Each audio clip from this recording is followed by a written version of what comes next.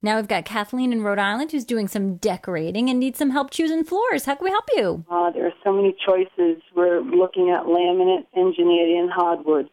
What do you suggest? I have one concrete floor, which is the walkout basement, and then it's the first and the second floor. First is main living area, and second is bedroom. Well, in the basement, you can't use solid hardwood. You could only use engineered hardwood or the laminate because it's too damp. Right, and the laminate's probably the better choice. But what about wear and tear? That's the other thing. I mean, laminate cannot ever be sanded. You need to rip it out and redo it, where engineered can be. Well, I've got probably 10 years on the laminate floor in my kitchen and 3 kids that grew up on it.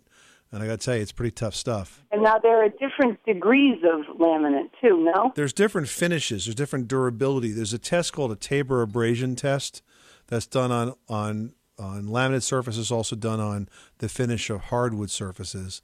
And that's what determines how durable they are. So as long as if there's an option in the quality of finish from something that's maybe designed for residential or commercial, I'd always go with the tougher one. Right. Well, Kathleen, in my home, our basement is, where my kids hang out. It's my workspace. And I put a laminate floor down there, and I chose one that has, a beautiful grain to it. It looks like a hardwood. And then I've used area rugs to sort of warm it up and make it feel more homey. But it's super durable. I had a plumbing issue go awry and lots of water underneath it, and it didn't buckle, bend. I was able to dry it all out and keep it really, really in good shape.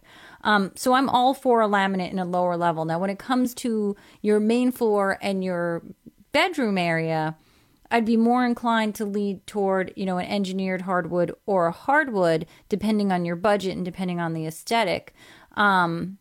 You can go with, if your concern is wear and tear and refinishing, you can go with a commercial grade finish. It's going to be a little bit more costly, but it's going to allow that hardwood to really stand up.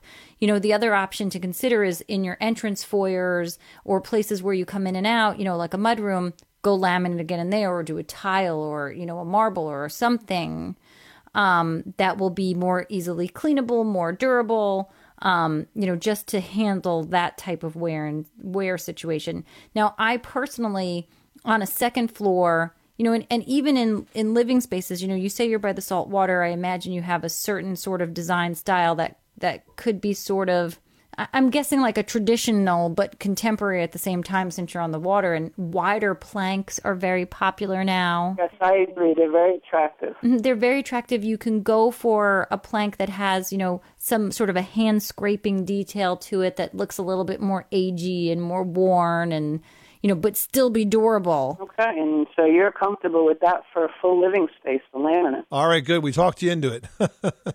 Thanks so much for calling us at 888-MONEY-PIT.